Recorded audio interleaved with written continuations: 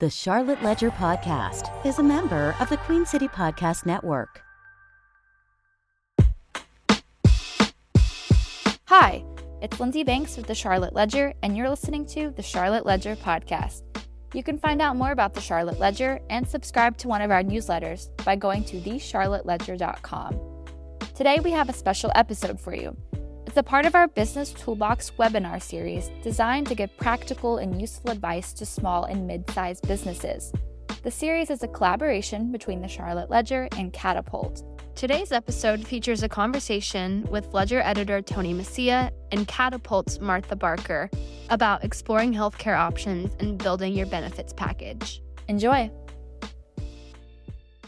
Hello, I'm Tony Messia of the Charlotte Ledger, and I'm happy to welcome you to the third of 3 weekly webinars in this Business TOOLBOX series, which is a collaboration between the Charlotte Ledger and the Employers Association Catapult.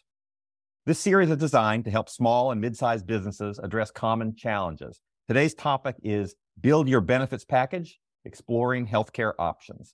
You can find the 2 previous sessions in this series on avoiding legal headaches and recruiting and retaining workers on installments of the Charlotte Ledger podcast, which is available wherever you get your podcasts. As I mentioned, this webinar series is the result of a collaboration between Catapult and the Charlotte Ledger. Catapult leverages 65 years of HR experience to serve more than 2,000 employers across North Carolina and beyond. Catapult's HR and business experts help employers address immediate and long-term challenges with customized solutions, trusted advice, exclusive resources, data-driven insights, and a vibrant member community. You can learn more about Catapult at letscatapult.org. The Charlotte Ledger, which I edit, is a digital publication that delivers smart, original, business-minded news and insights for Charlotte, primarily through an assortment of email newsletters. We think Charlotte deserves more relevant and credible sources of information, and we're working to build that. If that sounds good to you, you can find out more and sign up for our newsletters at thecharlotteledger.com. We're talking today with Martha Barker, Catapult. Martha leads Catapult's third-party benefits administration and has more than 12 years of experience in consumer-driven health plans and COBRA administration. She finds passion in providing employers with the tools and resources they need to offer great employee benefits while remaining competitive and compliant. Martha, thanks for joining me today. Thank you for having me, Tony. I'm happy to be here. So Martha and I are going to have a discussion for about 20 minutes, and then we'll definitely leave time for your questions. And if you have questions, please put them in the chat and we'll get to them. We're going to talk about anything and everything having to do with healthcare and benefits, including trends in costs, the pros and cons of different coverage options, tips on finding health insurance plans, and more. And I just want to say and acknowledge that this can be a complex topic, and there's no such thing as a dumb question. So feel free to ask any questions you have in the chat. We're not presuming that you have any knowledge of this topic. And I say this in part to cover myself for any questions that I might ask. It might be very basic, but we just need to kind of unpack it, I think, and sort of try and explain it as much as we can in plain English. So Martha, let's just start with a general question. What kind of trends are we seeing nowadays when it comes to costs? And do you have any good news for us? Not a whole lot of good news. Sorry, guys. I hate to start it this way. That's so funny.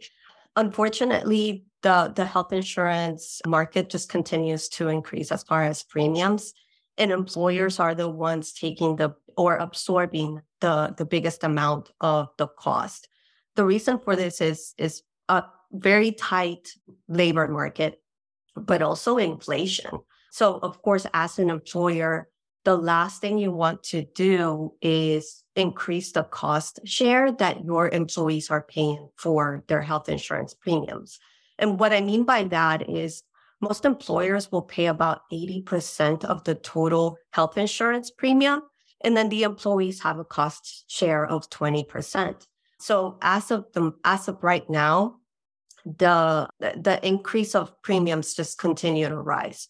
It doesn't look like it's going to stop anytime soon. So one of the things that we need to make sure as employers is that we're offering maybe other types of benefits or ancillary benefits to go along with that health insurance that we're providing our employees. So are there any types of solutions? I'm sure you get asked this all the time, but what can I do as an employer? I see these costs going up. What can I do to try to, save some money or Is there Yeah, other good question. alternatives or different places to look or? So to lower the health cost for your, for your entire group plan, one of the things that we need to kind of remember is that 80-20 rule. And the 80-20 rule is 20% of your plan members are absorbing or are responsible for 80% of the total cost. So we want to make sure that as employers, we're figuring out who that 20% is. You will know at the end of the year, it's just those employees that are, that are having lots of surgeries, that maybe are purchasing very expensive prescriptions, obviously not by choice, but, maybe they have some serious health problems, or they're being hospitalized multiple times during the plan year. So once you identify who that 20% is, then we can start thinking, okay, what can we offer these employees to better their lives? And it could be something as simple as a wellness program, although a wellness program can be very broad. But, a lot of the expenses that are high, that are incurred at a high cost, are employees with joint problems. So like back and spine issues. Are there things that maybe as employers we can offer to help alleviate that a little bit? A standing desk, maybe, or a wellness program that helps them or encourage them to maybe move a little bit more. So there are things that we can do as employers to lower a little bit of the cost. Will it eliminate it? No, but we can definitely help them. And what about shopping around for different plans? I mean, if I've been with the same broker or the same plan for a long time, does it make sense to look around and, see what other options are out there? When do I do that? How do I do that? What makes sense? Good question. So one of the things that employers, sometimes we just get caught up on that status quo, right? Kind of like, let's talk about Netflix. Netflix started with like $8 per month subscriptions, and then it's gone higher and higher and higher every year. And because we love Netflix, we use Netflix, we just continue to pay. They've got some pretty good shows. You got to admit, they've got some pretty good shows. Yes, I'm binging quite a few right now. But with health insurance, we can't think of it like that. We can't just say like, well, it's only another $1,000 or $2,000 or whatever the increment is, right? So it's okay to shop around. It's okay to ask your broker, which you really, really should have one.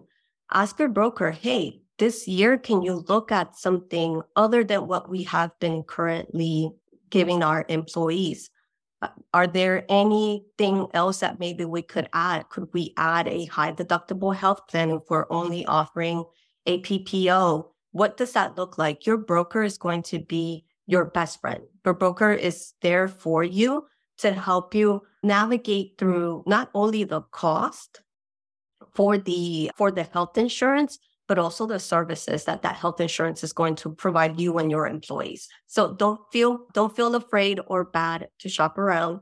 Don't be afraid or bad about asking your broker for other options, because that's really what their job is. How do I know if I have a good broker? Should I start looking for a different broker? And how do I find a broker anyway? Yeah. Oh, there's many places that you can find brokers. Of course, there's a lot of brokerage firms in the United States. There's several in North Carolina.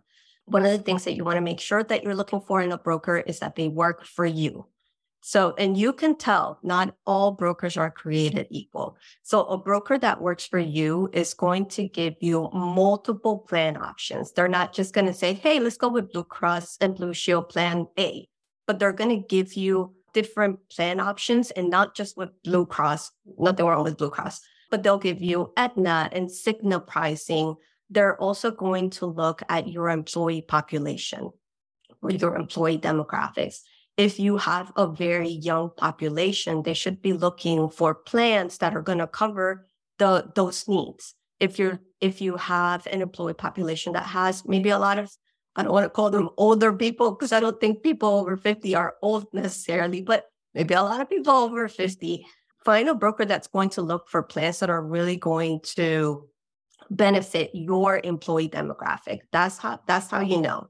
Also, if you're looking for a broker and you want to find a good one, make sure that you have a broker that's going to keep contact with you throughout the year. There are a lot of brokers that are, kind of like a set it and forget it, right? I'll see you at renewal. A good broker is going to be with you every step of the way. They should be checking with you at least quarterly. So if you have a broker that just kind of comes around right before your open enrollment season, that might not be the best broker line. That might not be the broker for you. So constant contact is one of the best ways to see if you have a broker that you can trust. So if I'm an employer, how much is the typical cost of covering an employee? Oh, good question. Typically, the average is $13,800 per employee for the plan year. This is the average. So it could be less for an individual with single coverage. It could be, a little bit more if they have family coverage or employee plus spouse, employee plus dependent, etc. But the average is about $14,000 a year. Okay. And, in our last webinar with Catapult's Kendra Stewart, she and I talked about recruiting and retaining employees, and the job market is pretty tight. And so how does the job market and sort of what you need to offer to attract employees, how is that affecting health insurance and health insurance benefit programs? And I also want to mention, if you have questions, feel free to drop them in the chat. But how does the job market affecting health insurance? Yeah, it affects it in a huge way. At this point, I feel like a lot of individuals seeking employment are looking at the health insurance and kind of like in a more in-depth way. Before COVID, and I hate that we have to bring up COVID, but before COVID, it was just like, give me health insurance, it's fine. Now, after COVID, we're seeing a shift in people's minds because COVID made us realize how important having health insurance and having good health insurance is. So if you're looking to maybe enrich your benefits package, don't stop at health insurance, dental insurance, vision insurance. If you can afford it as an employer, think of other ways to enrich your benefits package, because that's going to not only attract more employees or the right employees, it's also going to keep your current employees happy. We talk a lot about new employees coming into our companies, but we also have to think about those that are already there and those that have been there for maybe, 10, 15, 20 years. So instead of just thinking like, okay, I'm offering medical, dental, vision, what else can you add? One of the trends that we're seeing right now is the increase of behavioral health services. And those are things like offering a good benefits assistance program or something like Heritage Care, which is a company that does counseling like substance abuse. There is a survey out there that says that 73% of adults experience stress that affects their mental health. So if you have employees that are maybe really, really stressed out for whatever circumstance they're facing, that's going to decrease productivity. And we want to make sure that we're kind of facing that head on. Yeah, it just seems like mental health is such a big issue nowadays, coming out of COVID, especially. So you're saying employers are sort of ramping up some of those coverages and some of those programs to kind of encourage folks to get the help that they need and makes them better, more productive employees, I'm guessing. Right.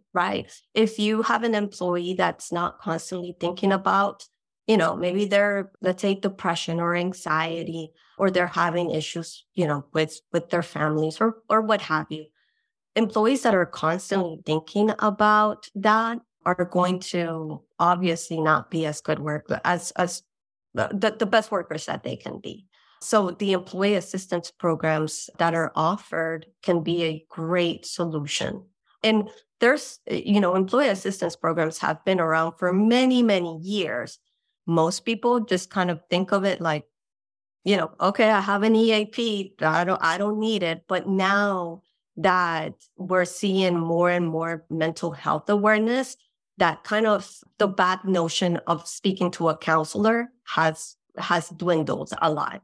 So we're seeing a lot more employers offering those, and those that had already maybe had it in their benefits package are bringing that forward to their employees. I want to talk a little bit about smaller businesses because I'm guessing there are probably some folks who, when they're starting off a business, they're hiring employees, but the idea of spending $14,000 per employee is really overwhelming. Are there sort of half measures? Are there things that you can do for employees that's not sort of the full-blown medical, dental, vision, as you're getting a business started, as you're trying to keep expenses under control? Yeah. So if you are a small employer, and that means under 50 full-time employees, you can offer a ancillary benefit called a qualifying small employer health reimbursement arrangement. In short, it's a QSERA. The QSERA is going to allow you to fund money into an employee's account to pay for premiums. So if you want to get out of the business of healthcare, right, you don't want to maybe hire a broker, you don't want to do this on your own because it can be quite daunting, you can open up a QSERA. And the QSERA is going to allow you as the employer to fund money into it so that employees can go into the marketplace, or they can go directly to a Blue Cross Blue Shield or Aetna, whatever they want, and then purchase the health insurance that's going to meet their needs. So it's a great way to still offer some help for your employees without necessarily having to open up a group health plan yourself. And because of QSERA is an ancillary benefit, is regulated by the IRS, there are some IRS regulations that need to be followed. One of them is that it has an IRS limit. So as an employer, for self-only coverage, you can give your employees $5,850 for the plan year for the year to use on health insurance. If they have family coverage, so family, employee and spouse, employee dependent, etc., then you can give them up to $9,830 a year. I see in the chat, it looks like Beth has said, is this a good link to dig into QSERA, the healthcare.gov small business site, it looks like? It should be, yes. And then if you have any questions and you want to explore more about QSERA, just feel free to reach out to me. I can talk to you about QSERA all day long. And then let me just rephrase. The maximum for family coverage is actually $11,800 that the employer can put into that QSERA plan for their employees. Okay. And how important is it to listen to employees and to understand your employees and what it is that they want? Like, for example, if you have a bunch of young employees who are under 26 who are on their parents' plan for whatever reason, knowing that seems like it could be sort of helpful to you. How do you, what sort of things is it helpful to understand from your employees, and what are the questions to ask? Yeah. Well, you need to understand, or we need to understand, what our employees' priorities are and where they are in their lives. So like you said, Tony, if you have really young employees, so say you have a lot of employees that are just leaving college, right? So maybe they're 24, 25. Health insurance is not top of mind. But if you have employees that are maybe in their 30s, close to their 40s, they are starting to get married, raise families. Okay, well, you need to start thinking about those as well, because now you're going to be offering health insurance, not just for those employees, but their families are more than likely going to be part of your health insurance plan as well. And of course, that goes on to say for, your employees that are maybe 50 and up. They tend to incur a lot of expenses, a lot of medical expenses, just because where they are in life. So you have to think about their needs as well. One of the things that I always tell clients is make sure that you are serving your employees. What do they see as necessary or beneficial? And then from there, start working on your benefits package. Now, you're not going to be able to please everybody, right? But if you can at least figure out a good middle point, you can at least help those really young employees and maybe those employees that are a little older. Right. I know you and I had talked previously about lifestyle spending accounts. Can you talk a little bit about those? I think, are those becoming more popular? What are they? How are they used? They are. So lifestyle spending accounts are post-tax accounts. So at some point, somebody's going to pay taxes on this and it's going to be the employee. So they're not like your typical ancillary benefits, your flexible spending accounts, health savings accounts, health reimbursement arrangements. The lifestyle spending accounts are great for those employers that want to do a little bit more, enrich their benefits package just a little bit more. With the lifestyle spending accounts, you as the employer decide what benefits or what services you want to cover. One of the things to keep in mind is that they can't be health covered. It can't be health expenses or health services. However, if let's say you have a lot of young employees, maybe they're not thinking too much about health insurance as a great benefit, which it really is, but they have hobbies that they want to, pursue. Okay, you can set up a lifestyle spending account to help them pursue those hobbies, whether it is a class for painting, or maybe they just really like to work out. You can use a lifestyle spending account to cover gym equipment or gym memberships. I actually had a call with a client a couple of months ago. They have a lot of single mothers in their firm.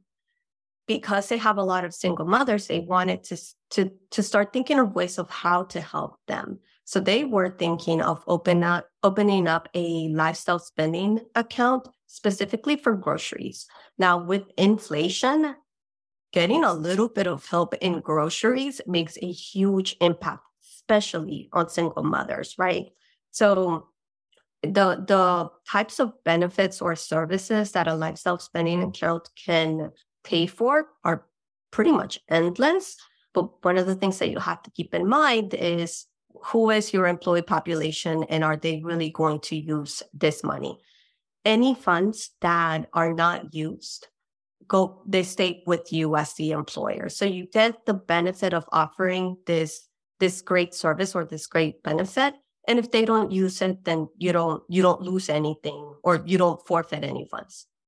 I gotcha. But just want to ask if anybody has any questions, go ahead, drop them in the chat and we'll get to them. So are the lifestyle spending accounts, are they sort of like healthcare spending accounts, but just not for health? Right. They're not healthcare. The IRS won't allow that because you should be able to offer other types of services or other type of accounts for the health piece. So if you're thinking of offering a benefit or an account that's going to help to cover out-of-pocket expenses, start looking for something like a flexible spending account or start doing a little bit of homework on that. The flexible spending accounts are going to help employees pay for out-of-pocket costs. So those are those things that health insurance won't cover, your co-pays, your deductibles, a lot of over-the-counter items, dental, vision expenses. With the flexible spending accounts, they're also pre-tax, which means that the employee saves money on FICA and FUTA, and so does the employer. So these are great if you're thinking, okay, I want to help my employees, but I want it to be tied to healthcare somehow. A flexible spending account is great. As the employer, you can put a little bit of money if you want to, and the employee can also fund the account with pre-tax money, so pre-tax dollars. If maybe you decide, you know what, I don't want my employee to put any money into the flexible spending account, then something like a healthcare reimbursement arrangement will be great. Those are funded solely by the employer. You can say, I'm going to give all of my full-time employees or all of my employees, regardless of past, $500 for the entire plan year. And they can use this money to pay for or to cover prescriptions, dental expenses, vision expenses, co-pays, deductibles. And then again, the HRA or the health reimbursement arrangements are solely funded by the employer. So it's another great benefit, and it allows you to control what your employees are going to use the money for. I see we've got a question from Beth on those lifestyle spending accounts. Beth, do you want to ask that? Sure. So it sounds like the lifestyle account is somewhat restricted, and absolutely love the idea. I'm kind of reading my, but what does happen with accountability in terms of from the employer standpoint, tracking receipts, and do you have to payroll, track all of that, and the accountability part? Yeah, I love that. Great question. With the lifestyle spending account, you can administer internally, but yes, you will need to figure out a way to keep track of how the money is being used, right? If we're giving you $500 to pay for groceries, are you really paying for groceries, or are you going to the movies? So receipt requests can be ideal or necessary. What I suggest is that you hire a third-party administrator to take care of that for you. So they would be responsible for the entire, the compliance issues, but also to make sure that employees are using the funds in the right way. There are two ways to give access to the employees for that LSA money. One of them is through manual claim reimbursements. So they went to Harris Teeter or Publix or choose your poison, choose your grocery store. They went and they purchased all of their groceries. Then they submit a claim with that receipt, and then they receive the reimbursement. That's one way. The second way, which is the friendliest way, is with a card. It's a benefits card or an LSA card that is funded with that money. And it's coded specifically for grocery stores. So the employee will be able to go to Harris Teeter or Publix and then purchase their groceries in that manner just by swiping the card. Awesome. Thank you. You're welcome. George has a question too, or maybe it's a comment. George, you want to weigh in? Yeah, sure. No, thank you. When I saw the announcement about this, I'm an advocate for Medicare for All. I'm a retired physician. And it always makes me feel bad to see discussions like this because of all the effort that employers and small business leaders are trying to do to provide this benefit. And that's many times a financial impossibility. And there's lots of evidence that once we get to Medicare for All, it's really going to benefit small businesses, probably more than the large corporations. And we're trying to educate more small business owners about the benefits available in Medicare for All and hope that they will join us in lobbying elected representatives to try to move this down the path. So I'm happy to answer any questions, but don't want to distract from your discussion here, but did provide links for more information about this if anybody's interested, and would love to have small business owners join us in our advocacy. So thank you. Yeah, you put the link in there, healthcarejusticenc.org. I think you put in there in the chat. I mean, Martha, what is the outlook for, a government maybe doing something that would be helpful, if not immediately, in the long term? Yeah. Thank you, George, for that question. Or that comment. As the population, ages, I think the government it's not blind to it, and it is looking to increase the benefits for Medicare and for Medicare individuals. I don't have exact numbers as far as, how much that is going to increase, but it's definitely something that we all should start thinking about and considering now. And then, of course, employers that have those Medicare eligible employees, talk to your broker, see if there is something that they can do for them as far as the health insurance that you're offering. Sometimes employees will decide to stay in the group plan because they're afraid of going into Medicare or, some taboo subject, but it could be more beneficial for them to be on Medicare than to be on your group health insurance. So definitely talk to your broker because it all really depends on the coverage that you're offering. Got it. Hey, can I ask you, so what are some of the new trends? What are some of the things that you get asked about a lot, or is there anything that's sort of emerging or new or different? Mm-hmm. A lot of the things that I've seen that are trending are plans that offer nurse navigators. So if you have a benefits plan or if you have group health insurance, talk to your broker, take a look to see if they have a nurse navigator. A nurse navigator is someone that can help your employees find providers that are going to meet their needs. Things like surgeries, CT scans, prescriptions, etc. They link these employees to surgical centers of excellence, specialty clinics, and then they do all of this while keeping the employee in the plan's network, which is going to save the employer money, but also it's going to give those employees the best care for their needs. So nurse navigators are becoming more pronounced on the healthcare space. Another thing that I'm seeing a lot are employers offering nutrition services. So telenutrition services are fairly new. What they are is they bring in nutritional counselors and they're registered dietitians, and they get to speak to your employees. A lot of this is covered by your health insurance plan already. So what I've seen is that employers are kind of digging in more into their current group health plan package and seeing, okay, what is already here that I should bring forward or I should pull attention out to my employees. Nutritional services is one of those. As we said, unhealthy employees tend to cost the plan more, but also it decreases productivity for that employee. So if you can help them speak to a nutritional counselor, that would be great. It will definitely not only help them work-wise, but also in every area of their lives. Got it.